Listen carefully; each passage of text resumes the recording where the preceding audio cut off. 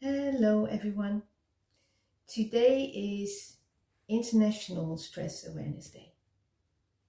Now, normally I do not care much about these kind of days because I think we should give attention to and be aware of our physical and mental health every single day of the year. I believe in prevention first and in integrative healthcare, bringing conventional and complementary approaches together. And I personally have benefited greatly from applying this in my life.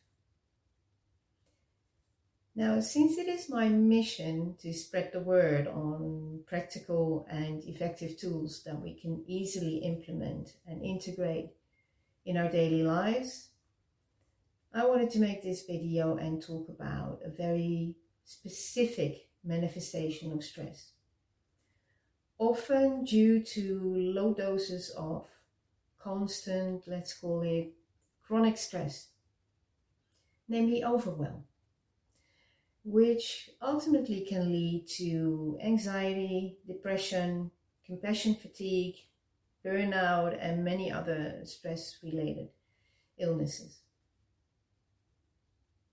So, what do we mean when we talk about overwhelm? I like this definition: the feelings of mental and emotional strain and tension, usually resulting from demanding circumstances. Because I know how this feels. I've been there.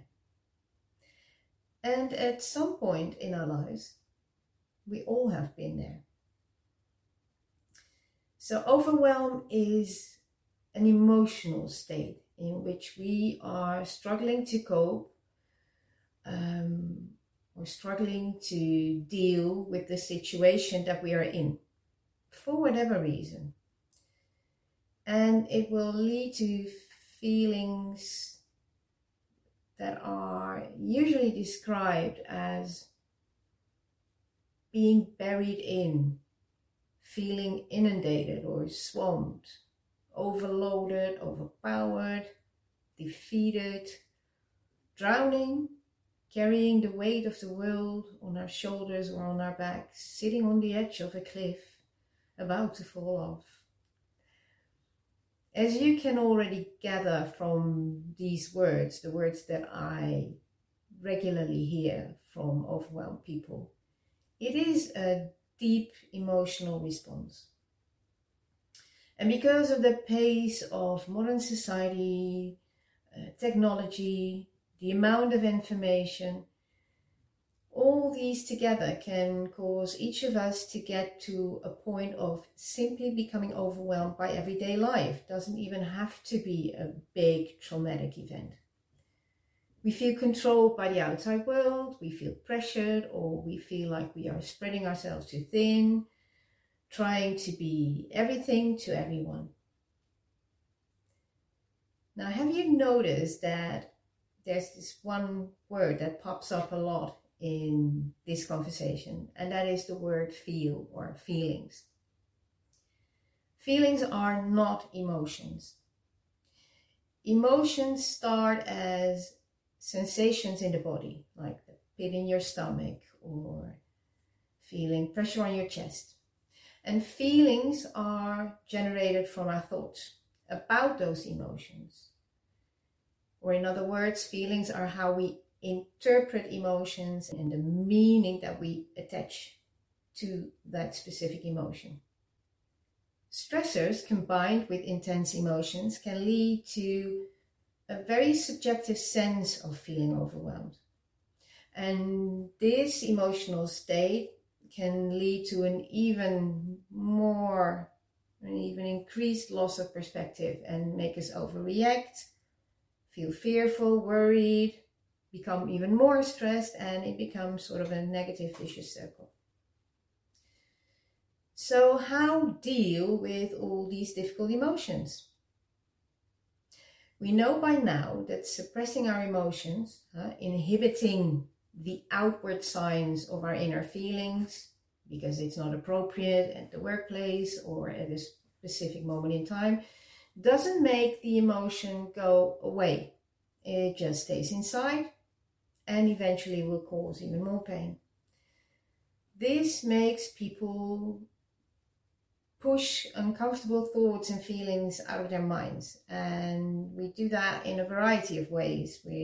From using distraction by watching a lot of TV or screens, numbing through using drugs or alcohol. It can make us overeat or control our food intake. So the first step is to simply admit that you are struggling without feeling ashamed or weak, because as I said, we've all been there. And the second is deciding to seek help and find the tools that work for you, won't be the same for everyone, to break that cycle. A good place to start is by learning how to regulate our emotions.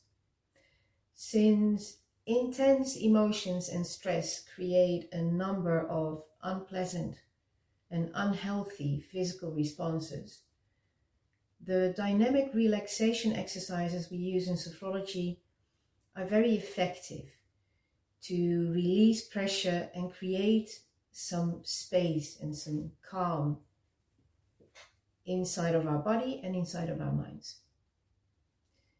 Because we experience stress when the demands of the situation exceed our capacity to deal with it. But not necessarily because we do not possess the capability to deal with it, but because we think we can't.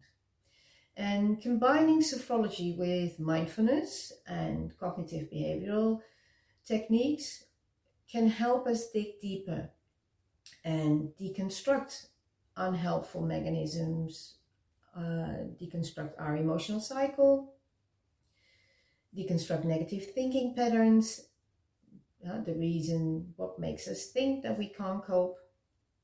It can help us anticipate and adapt and reinforce our innate strengths, and thus become less prone to overwhelm and become more resilient. Now, please feel free to reach out and have a one-on-one with me if you struggle. You'll find the link in the comments.